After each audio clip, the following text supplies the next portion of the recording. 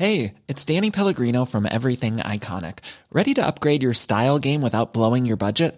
Check out Quince. They've got all the good stuff, shirts and polos, activewear, and fine leather goods, all at 50 to 80% less than other high-end brands. And the best part? They're all about safe, ethical, and responsible manufacturing. Get that luxury vibe without the luxury price tag. Hit up quince.com/upgrade for free shipping and 365-day returns on your next order. That's quince.com/upgrade. Burrow is a furniture company known for timeless design and thoughtful construction and free shipping, and that extends to their outdoor collection. Their outdoor furniture is built to withstand the elements, featuring rust-proof stainless steel hardware, weather-ready teak, and quick-dry foam cushions. For Memorial Day, get 15% off your Burrow purchase at burrow.com/ACAST and up to 25% off outdoor. That's up to 25% off outdoor furniture at burrow.com/ACAST. Hello and welcome to Off the Beaten Track podcast. I'm your host, I'm Stu Whiffin. I hope you're all doing well today. It's another week, therefore it's another episode, and it's a great episode today. It's with Baxter Jury. I'd never met Baxter before, and Rough Trade got in touch, and we sorted it out, and it was a real joy. It was just really nice to get to sit down with someone whose work I've been a big fan of for a fair few years now. We're not too dissimilar in age, so there's a few reference points throughout here that I could totally relate to, and we have a chinwag about that. But I won't tell you too much more about it. But before we start the episode, just a quick hello to everybody over at the Distraction Pieces Network and the boss man Scroobius Pip. Go and have a look at the podcasts that are available over there. And if that's not enough for you, can I suggest that you check out www.podbiblemag.com. That's the magazine and podcast that is put together by myself, the aforementioned Scroobius Pip, and Adam Richardson. And every other month we put out a new magazine which gets distributed around the UK inside the Sunday Times supplement. And also we do a weekly podcast, and we've had people like Ed Gamble, James Acaster, Jade Adams, Kate Thornton, Jenny Falconer, Johnny Vaughan, No Such Thing as a Fish, Carriad, everyone, every podcast heavyweight's been on there talking about the podcast that they listen to and their own podcast. So go and check that out. And I think all that's left... I need to say thank you to my producer, Mr. 76. Thank you very much. If you have a podcast and you're looking for somebody to master it and produce it, then go and see 76. He's on all the social medias. Go and check him out. But yeah, let's get back to the job at hand. Please enjoy today's episode of Off the Beaten Track podcast with Baxter Jury. I've got an announcement. Save Our Souls Clothing. www.sosclothing.co.uk. Why am I telling you this? Because they're our official sponsor. Yeah, that's right. Go and check them out because their clothing is off the scale. You're going to love it. So they've decided they want to be our sponsor, which is amazing. And what I have to do is I have to tell you about why they're amazing. So here's a little bit of blurb. So they've only been going a year, and they're based in Southend-on-Sea, just up the road from me.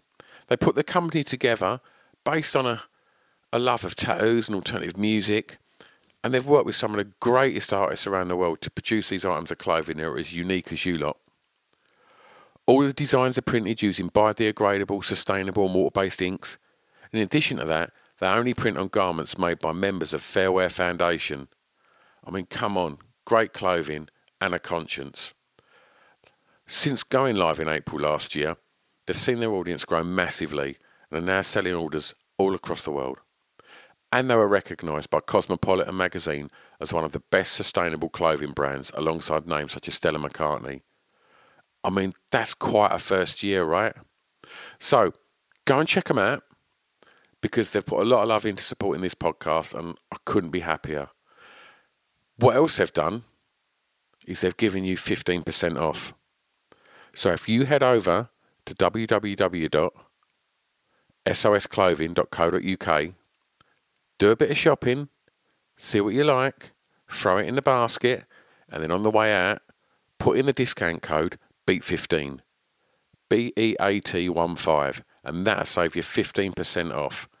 Amazing, right? www.sosclothing.co.uk. Official sponsors of Off the Beaten Track podcast. Let's get back to that podcast.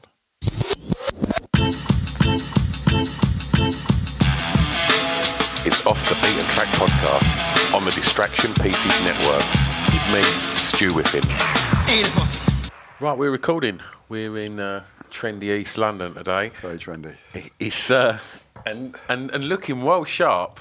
Do you know this is 1980s Marks and Spencers? It's Really? Yeah, it's good, isn't it? The guy that does these suits he does loads of films and stuff, and this was from a whole load that he had for that John le Carré film. I can't remember, Tinker Tailor. Oh, really? So he had loads of weird, grey, beigey, weird, anonymous looking 80s. Wonderful. It's amazing how a little shift in time can make it look all right.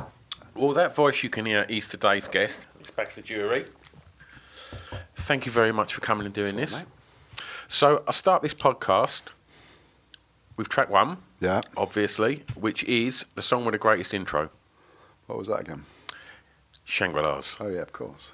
Yeah, I mean, is it sort of related? Do I need a pair of cans or not? No, we're not. No, I don't want to. No, I don't like cans. Yeah, it's got. I just remember it as retrospectively, I remember it as being quite a powerful sort of conversation when I was young. It wasn't in Greece, was it? I don't know why I heard it, but around that time Greece was out and my sister was into that, and that accompanied it on the record player.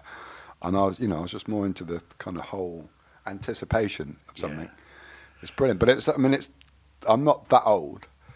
But, it's probably 10 years. Well, I don't even know when it was. It's probably 60s, isn't it? Is it Phil Spector or not? I don't know. It's not Spector, no. But that era, isn't it? Yeah. It's that kind of very early sort of 60s girl group stuff, wasn't it?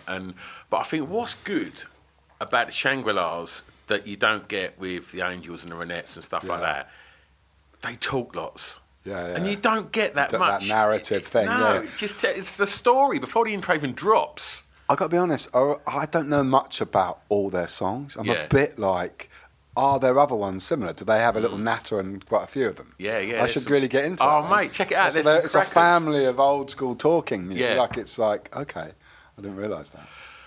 So, what I want to sort of ask you as a musician is, how have you ever changed the way that you approach writing an intro for your music from, say, when you first started, and looking at when you first started, it was kind of before the streaming service and stuff like that, and I guess lots of nowadays I'm looking at lots of music is definitely there is a consideration of radio when people are writing songs now and stuff like that. What's your approach? You mean less indulgent? You mean they get on with it and they're? I guess more for the pop stuff. It's more like try and hook them quickly because music's so available now. Yeah, I mean, apart from that being, do you know what I'm trying to say? Yeah, but I don't think that we have to ever consider that because we're on the mature side of obscure art music, and we're never ever going to be evaluated on that basis. But I quite like I got a sort of ADH, whatever it's called, ADH. I got a HD version of ADDDHD. And I lose concentration quite quickly, so I want everything to happen quite quickly and be out quite quickly. Yeah. And I don't want to talk for long. Do you write like that then? Yeah, I kind of like things in and out quickly. And there's not much, so I quite like the song to start, but even before you've even noticed, So how does that work with sitting in the studio when the producer's kind of doing stuff? Do you let them get on with it, or? I mean, I don't know what producer's only a sort of flower, who switches on the lights and who locks up and who makes the toasted sandwiches everyone does that, so I don't know what a producer is really. I mean, I'm as much as a producer as the next person, so it's a collaborative process with lots of people, Where I was going with that was, do you get bored sitting at the desk? No, there's a certain amount of knowledge I've acquired, enough for me to feed my interest, and I know when to hand it over. Yeah. I know where my skill set is and where Yeah. I'm actually where I'm starting to frustrate the process. Yeah. So I keep it like, I've learnt that quite quickly. Yeah. So I'm effective in certain areas and then I leave it to someone else, you know. Go with your strengths, right? And also, like, I choose musicians really well because that's not really something I'm very dexterous at. I'm not very good at. I can find melodies and stuff, but I'm not consistent at them. And my brain's going round in a sort of an ever-inventing rotor, so I can't really remember what I said or did or was meant to do next. Yeah. So, which is quite confusing for other people. But if you get the right kind of team, Yeah. they can soak that up and appropriate it effectively. If that's the right sentence, I don't know. I think so. Track 2. Mm-hmm. The first song you remember hearing that had an emotional impact on you. Oh, Plasto Patricia, one of my old man songs. Well, I think I probably about 6 or 7 years old, and I lived in a tiny back street of Aylesbury, in a poor, you know, me and my sister and mum all shared one room. Not one room, that's making it a bit more extreme than it was, but we were pretty poor conditions, and my best mate was called Amjad, and they were a Bengali family next door, and I remember luring him over and playing him that track. Obviously, I'd been, versed in that sort of language culture already, so it wasn't a big shock. But I knew it was quite a shocking narrative. Yeah. And we played it as loud as possible. My mum probably grumbled, and I think his old man heard it through the very thin walls. I mean, slapped him around the face so hard, Amjad, and I started crying. Oh, really? Yeah, he kept it together, and I started crying. I remember that. So it was quite an emotional effect on that. So he got. What was that emotion? I don't know. I was just petrified. Probably it was the guy was a big old. His dad was a big old vessel of a man. Yeah. You know, with a kind of a brooding temper. Yeah. And this is the mid-70s, and it didn't. You know. Anyway.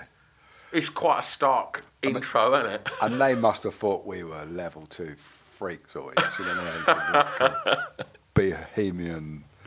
So where was you born?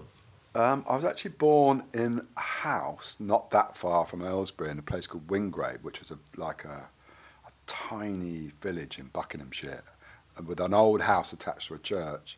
And Mum and Dad got it because it was so cheap. They had to clean out it was owned by an old alcoholic vicar of parson or something. And they got it and they painted them when they came out of Royal College of Art. And he started up his first band. And I was born in the house, as the myth has it, as Dad was playing Johnny B. Good. But I don't know if that bit's true, because some people... Well, that's my next question. And it's a strange question to ask you, because you've almost answered it there. And obviously, it's no surprise to anyone that you've obviously come from a musical family. But... aside from your dad's music, was there records on at home or growing up? Yeah. What sort of stuff? So, a lot of jazz and black music, really. I mean, Dad and his kind of 60s art scene were like really into they weren't really into they were into Gene Vincent and stuff, but they were really into Thelonious Monk and all these subversive jazzers. Weird stuff like that was playing, and you get all sorts of strange assortment of music coming out constantly. And there was always a scenario where, as a child, you were asked to shake a packet of cornflakes while someone else did an etching of you. Yeah, it was relatively bohemian. We were anchored by the fact that Mum was so normal and not part of that subversive scene, so we had two interesting influences that kept us quite grounded. My sister and I, that is. Okay, well. I want to move on there because you see that track 3 kind of sits with the sort of question I was going to ask. You said about the music you was listening to was in places quite obscure and different, and so I ask you about the song that reminds you of your time at school. And can you remember what you put for that? Nah. So you went for Planet Rock. Oh yeah, of course. Well, that was. Because by the time we'd moved in, so we moved to London when I was about 7 or 8, and then by the time. Maybe really where music changed for me in an interesting way was when hip-hop started to creep through. And it was only through people like Tim Westwood and stuff on pirate radio stations. And that felt like, you know, when people always talk in documentaries how music became exclusive to them, and I think that was totally that thing. And you could only hear it at like 4 o'clock on a Tuesday, and you'd have to tune into it, and like a transistor radio still. It feels so historic, doesn't it? And he would play 2 hours on, like, maybe it was Kiss or something. I can't remember what it was. It would have been at the time, I think. Or was it Radio London? No, it was something else before Kiss, wasn't it? Because Kiss was more dance music, wasn't it? It was like early mid 80s. And all those tunes, and they just sounded amazing and like subversive and weird. Otherworldly. Yeah, totally. And then all those bands would come over and all the go-go music, and we were obsessed. We were in the game. And we're not too different in age, Baxter, and I've had previous guests I've had on around that age. We talk about that moment at school when hip-hop and breakdancing, and all of a sudden someone had a copy of the Subway Art magazine. Everyone's yeah. Well, that, exactly. And Henry Chow, my granny was so amazing. Sorry to interrupt there. That's fine. My granny was so amazing. I'm sort of like otherworldly in her own way. She got in touch with Henry Chalfront that wrote that book, and he came over to do a speech about Subway Art with this writer called Brim, and we went and sat and had lunch with them with my granny, who's this sort of posh old woman with a big bunch of curlers in her hair, and I didn't say anything, so she spoke on my behalf. So, Burrow is a furniture company known for timeless design and thoughtful construction, and free shipping. And that extends to their outdoor collection. Their outdoor furniture is built to withstand the elements, featuring rust-proof stainless steel hardware, weather-ready teak, and quick-dry foam cushions. For Memorial Day, get 15% off your Burrow purchase at burrow.com/ACAST and up to 25% off outdoor. That's up to 25% off outdoor furniture at burrow.com/ACAST. Wow. Nice. Yeah. What you're hearing are the sounds of people everywhere putting on Bombas socks, underwear, and T-shirts made from absurdly soft materials that feel like plush clouds. Yeah, that plush. And the best part? For every item you purchase, Bombas donates another to someone facing homelessness. Bombas. Big comfort for everyone. Go to bombas.com/ACAST and use code ACAST for 20% off your first purchase. That's bombas.com/ACAST. Code ACAST. Hey there, it's Michelle Norris. I'm host of a podcast called Your Mama's Kitchen. When I travel, I'm usually looking for a way to find a taste of home when I'm not at home. And one of the things I love to do when I am at home is entertain. And Airbnb allows me to do that. When I was in California recently, I rented a house that had a great kitchen. And when we were sitting around the table, we were all thinking, we're in someone else's house. Someone could be in all of our homes as well. If you have a home, but you're not always at home, you have an Airbnb. Your home might be worth more than you think. Find out how much at airbnb.com/host. Well, how was school? Did you enjoy it? I went to quite a few. Right. No, not at all. I mean, first school I was at, the first big comprehensive school that I was at was pretty tough. And maybe I was, I had to sort of out-naughty anyone to sort of compete because I didn't really belong. And it was a tough old comprehensive. And then, I tell you what, eventually I got thrown out of 3 or 4 schools and ended up in like a mum persuaded dad to pay for a posh tutorial college, like a posh school. So by the time I was 15 to do my GCSEs, I went and I absolutely adored it, but got thrown out after 6 months, but I had just the best time. Got loads of mates from it still, surprisingly. Oh, really? And it was full of the most extreme tops. I mean, I never really met a top to that point, but had just an amazing time, Loved school then. But previous to that, what was the hardship? Being.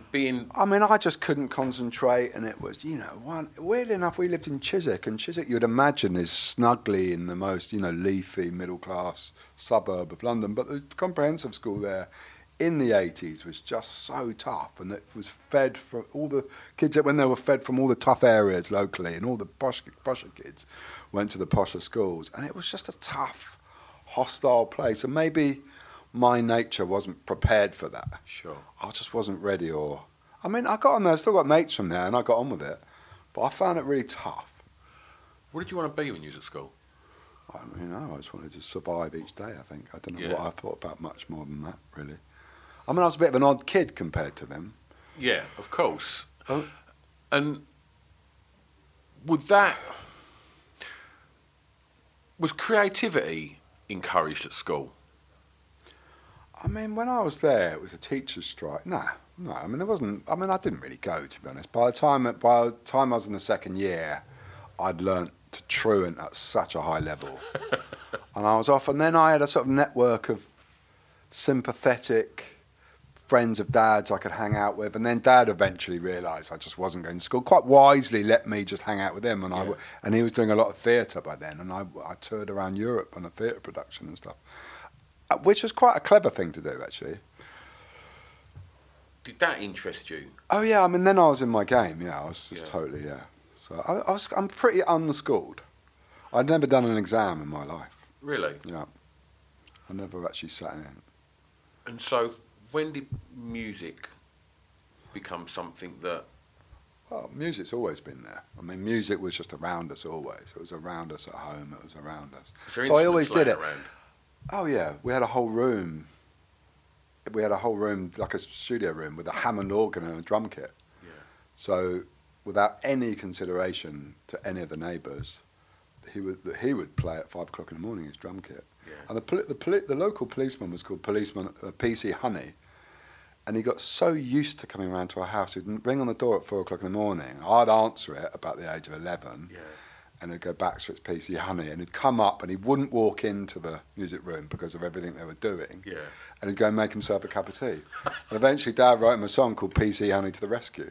And he's on the front of it, like, you could hear him being recorded complaining at the front. Oh, really? And then eventually a guy turned up with a hammer and actually threatened us all with a hammer from upstairs. Oh, and Dad was in the bathroom with an Aboriginal guy, semi-naked, playing the didgeridoo. It was quite crackers, really. Yeah, I mean, that sounds a lot more interesting than school, mate. Well, I mean, you don't see it like that. Yeah. Sometimes you're like the kid in E.T. when they cover it. You know, when he gets home and they've covered it and all the CIA have turned up or whatever. You're like, oh, this is too weird. You know, you have quite a kind of neutral perspective when you're young, thinking, it's a little strange, isn't it, around that way? You know it's strange. And it's not normal. You was aware that your pals' houses were a bit different to yours. Idea that this is not always normal. Yeah. Okay. So, for track 4, Bax, I'd like you to tell me the first song you got from a record shop. Shakin' Stevens. It's a cracker. Yeah, it was. Yeah, Green Door, I think. I don't know if that was an innocent. I'd got into Elvis at a really young age, which was endorsed. Family, Dad didn't mind that. And then I ventured off independently and found Shaky. And obviously that got a bit of a negative reaction locally. But I was really into him. I might have even met him or something like that. And Madness, I was really into Madness. But Shaky, that tune was maybe the first tune I ever bought. I think it's a weird one, Shaky, because you look back now, and it's just bananas when you see him on, like, creepy. He's got a sort of puffy, weird, creepy face. It's weird. He might have been, I'm surprised if he was any more famous, he would have definitely done a stint. I reckon. You know what I mean? He looks weird, doesn't he? Too much double denim. Yeah. Trainers were too white, and but when you were kids, he was the coolest, wasn't he? He was like a hybrid of what you'd seen of Elvis on the calendars in the chip shop, and a little bit of the Fonz thrown in. It was amazing, wasn't it? Yeah, he was a good guy. It was good stuff. Can you remember where you bought it? So after we lived in Aylesbury, we moved to my dad made a few quid, so we moved to a place called Tring, and I think I bought it locally there. Where's that? Tring's in Hertfordshire. It's a shithole. Right. It's a sort of posher Brexit, Brexit capital of Hertfordshire.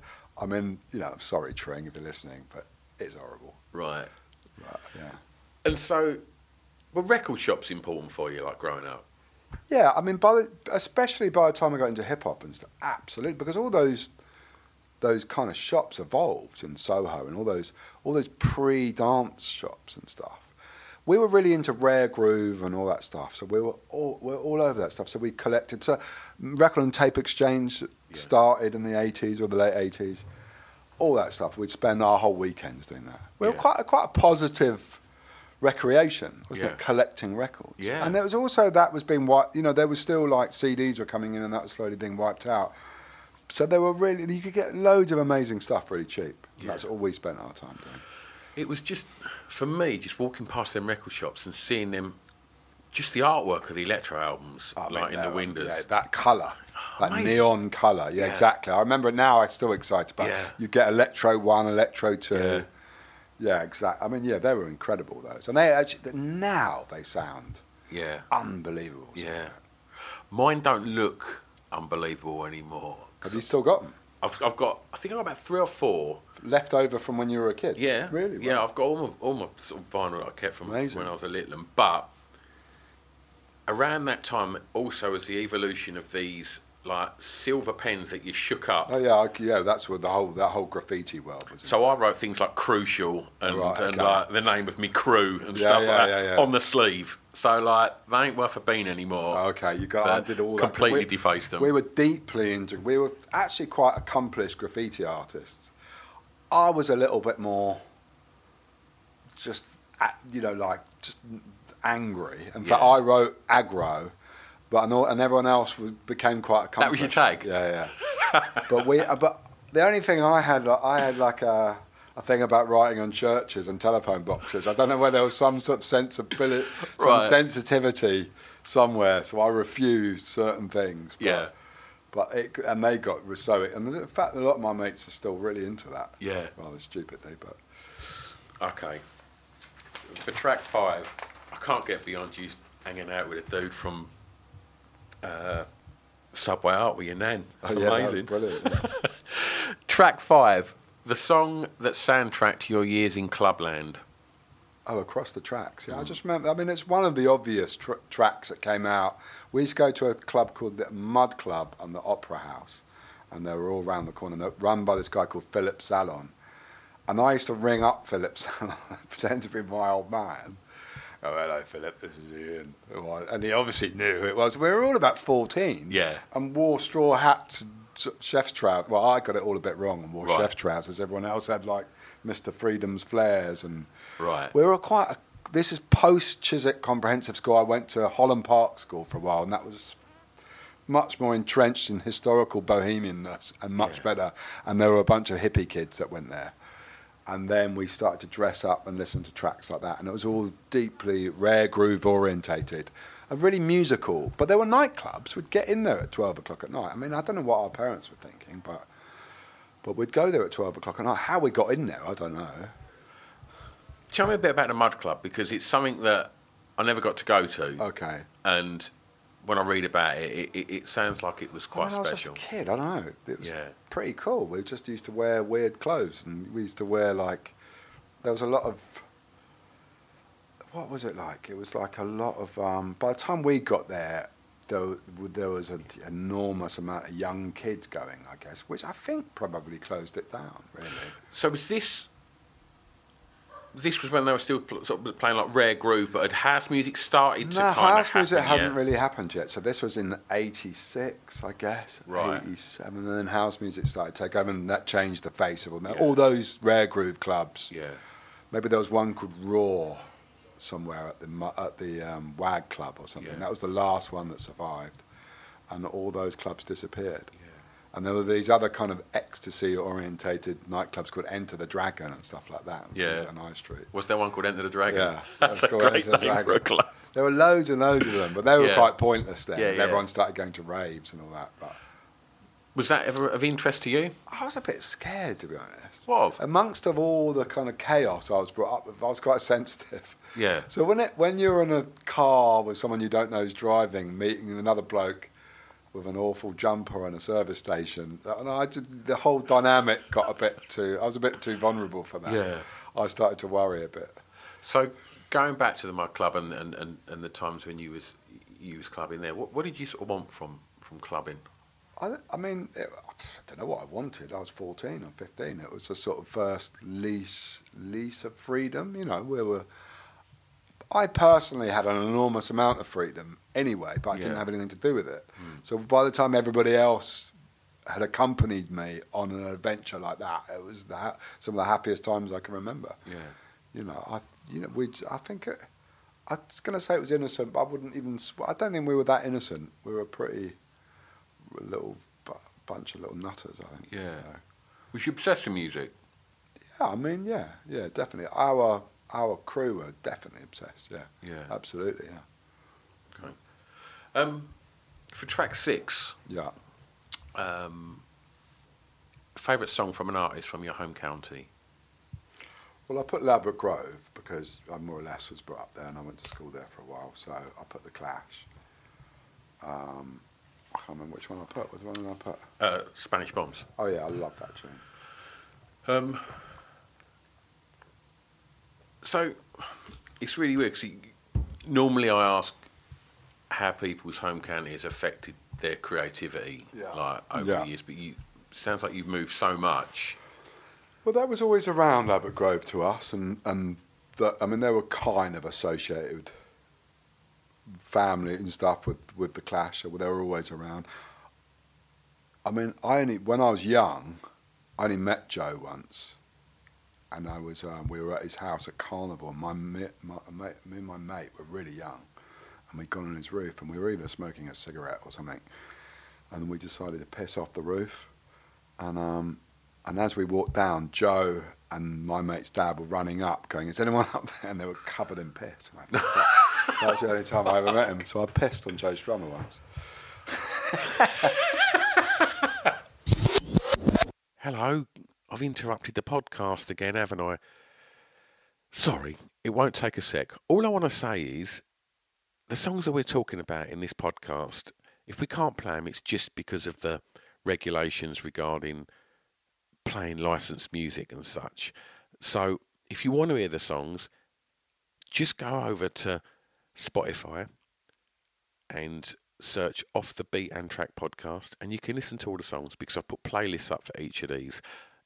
If you can't find it on there, I'll send links on all the social media accompanying each episode, so you've just got to press that one button and you can go through and you can enjoy all the songs that our guest picks. Anyway, I'll shut up and get back to the podcast. See you on the other side. Well, I was about to say, have you met him? But clearly you have. And I had a lovely moment the other day, and Mick Jones still kind of parades through Ladbroke Grove in his own he's in his own world. He's always got a couple of shopping bags, and sometimes I bump into him and I sort of have to remind him who I was. And for the first time in a long time, he volunteered to cross the street and came and bigged me up about a single that we just had out called Slumlord. Oh, wonderful. And he had a little moment, and just as you're about to respond, he puts his head down and walks off again. He didn't want to continue it, but it was very sweet that he even did that. I saw him in Soho about 7 or 8 months ago. Yeah. And I was just sitting in a pub having a pint, and I saw him walking down the street, and I thought, don't be that wanker that runs down the street after someone. I was. Yeah, yeah. I had to. It's fucking Mick Jones. And I tapped him on the shoulder. He looked petrified. Yeah, he does look a bit petrified. And I just said, look, I just want to say hello. He's a total sweetie, actually. Don't want a photo or anything like that. I just want to say hello. And he was so kind. Yeah, and he was like, and I was like, oh, wow, this was worth that sprint down the road and losing me pint. But yeah, he was absolutely delightful. Baxter, for the last track, a song that many may not know that you would like them to hear. Oh, what was that? Was that the last track? It was. Was it? Maybe I read the question wrong. What did I say? You went for Cyndi Lauper. I thought it meant something you're not... What was the question? A song that many may not know that you would like them to hear. So you can turn someone onto something new. Oh, I see. Right, now I got that. I thought you meant something you're not meant to admit to liking. That's all right, we can do that. Because I'm always singing that and getting that wrong. Right. And just mumbling the melody. And then I saw it again the other day and I thought, what a tune. It's really a beautiful record. Yeah. And I could choose another one. Go for it. I mean, I love this tune called, by a guy called Bobby Charles called Small Town Talk. No one knows that. He was he was an agoraphobic, I think. It never went out. Amazing kind of country soul singer, white guy, I think, from the South. But he had this one hit, and it obviously he never could support it as a hit because he never went out. But the band, as in Bob Dylan's band, play the music to it. Oh, wow. It's this amazing kind of country funk tune. It's just incredible. So is it sort of early 70s? Yeah, say 73 or 4 or something like that. And what's the track called? Small Town Talk. Small Town Talk. And it's incredibly. Bobby Charles, his name is. Okay. I mean, his music's amazing anyway. And it was very well, acknowledged. Yeah. But he never really, I mean, you hear this track and it's a massive hit. Yeah. But it never was a hit because he just couldn't follow it up. Yeah. So what are you up to now? What's going on? Well, in March we released another album called The Night Chances, and then just all the stuff you have to do before that, and then on tour, and then on going to Benidorm to shoot a video in a few days, and all the usual. So your output's quite prolific at the moment. You on a bit of a creative spurt these last few years? Well, I think you just once you're in the game, you don't have to think about it that much. It's pretty easy, isn't it, really? Depends if anyone wants to listen, Yeah. So it comes quite easily. Yeah. Yeah. Live show? Yeah, the next London one we're doing is in Kentish Town. In the Forum, yeah. Yeah, loads. We're in the game. I'm not allowed. I don't. Glastonbury, all that stuff. I don't know if you're allowed to mention that yet, but I just did. So there we are. Okay. First one, in fact. First one I've ever played. So yeah, it's all good. You enjoying it? Yeah. I mean, I enjoy the good bits. Yeah. I don't like the bad bit. That I don't know what bad bits are. Sometimes there isn't any bad bits, is that? If I think about it now. Yeah. What's day to day then? Well, day-to-day changes depending on what you're doing. If you're writing an album, you're in the studio. I live with my son, so I look after him quite a lot. I like a kind of family cycle of life as well. I'm writing a book about 2 years of my childhood, so I signed a book deal with a publisher called Little Brown, and so I've got a serious amount of pressure to finish that, and that's one of the trickiest things I've ever done in terms of just being unschooled. I don't have a great grounding in completing things like this, but it's really interesting process, tough. So I'm doing that at the same time. I've got I've got loads. Tough as in revisiting it. But there's a bit of a bleak, I mean, revisiting anything can be bleak. Not all childhoods are perfect, and also I'm not doing it as a journalist, so I sort of have to adapt it to my own story. So it's an impression of my childhood. Yeah. I think it'll really frustrate and annoy a few people how inaccurate it is. Yeah.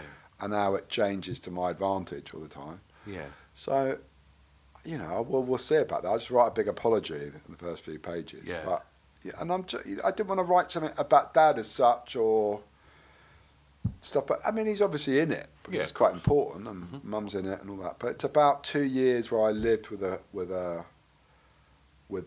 guy called the Sulphate Strangler, who was a friend of Dad's, in fact. And I was so wayward, he got me to live with him, and I went to the private school.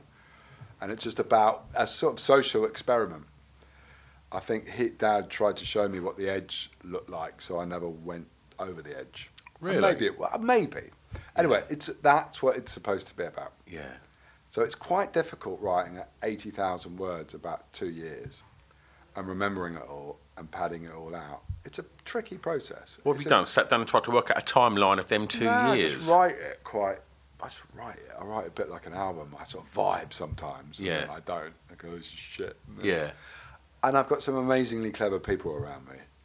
So I send it off constantly, get it verified, and a few people help with the grammar. So what's the sort of, obviously there's a bit of pressure to get that done. When's that due out? I mean, they'll want it. It's a whole different process getting a book out, but I think they'll try and get it out next year. Okay, wicked. So that's quite interesting. I mean, I will do it. Yeah. But it is breaking me doing it, but I will do it. In fact, touring's quite good. I mean, my fantasy is being on the tour bus and because I wake up earlier than everyone else as well. They're all everyone is like sleeping on a submarine. They love it. But I'm up at 7 looking for Hotel de Ville or the Bicycle Spoke Museum or whatever. I'm sort of lively, so I'll go and find somewhere to go and write. Yeah. Okay, lovely. So we'll see. Baxter, thanks loads, mate. That's all right, mate. I really appreciate you coming in and doing this. Okay. I know you've had to do other ones today, so hopefully this was a little bit different, and we just got to chat tunes. Yeah. And all the best with the album and the book. Nice one. And hopefully see you soon. All right, mate. Thank you. There you go. Glad you enjoyed that. It was a lot of fun for me to record that. As you're aware, it wasn't a big 90-minute chat, but I was also very aware that Baxter had spent the day doing press, so I didn't want to sort of take up too much of his time. But I feel that the time we had was well spent, and we chatted about the songs that he chose and the importance of that in his creative journey. I'm back next week. If you can't wait that long for more music chat, then please head over to my Patreon. Do a weekly episode on there as well. Any support is much appreciated. Other than that, if you see us on the socials, give us a like, love, share, retweet, and all of that. Better still, just subscribe. That'd be great. And leave us a little comment over on the iTunes thing. Okay. Have a lovely week, and I'll see you next time. Thanks again for listening. Bye-bye. Oh, yeah? Sorry, I've butted in yet again. I just want to quickly tell you about this magazine. It's called Pod Bible. Now, Pod Bible is the new essential guide to podcasts. It's put together alongside Spotify and Acast, and it's a one-stop shop to tell you all about the podcasts you maybe know about, but definitely about a load of the podcasts that you probably don't know about, that we think you should know about. I mean, in the first edition, there's interviews with Adam Buxton, interviews with Craig Parkinson, there's features on Jade Adams, and there's just an abundance of information about so many exciting podcasts that are out there. Also, Spotify have given us these amazing little codes. So if you do get a print copy, you can just turn on your Spotify on your phone, scan the little code, and it just automatically opens up the podcast on your listening device. How good's that? If you haven't managed to get a print copy, then just go over to www.podbiblemag.com and read it online, because the digital version is all over there and it's all free. So every other month there'll be a new edition out. So go and have a look and support us on the social medias as well. podbiblemag.com. It's Off the Beaten Track podcast on the Distraction Pieces Network with me, Stu Whiffen.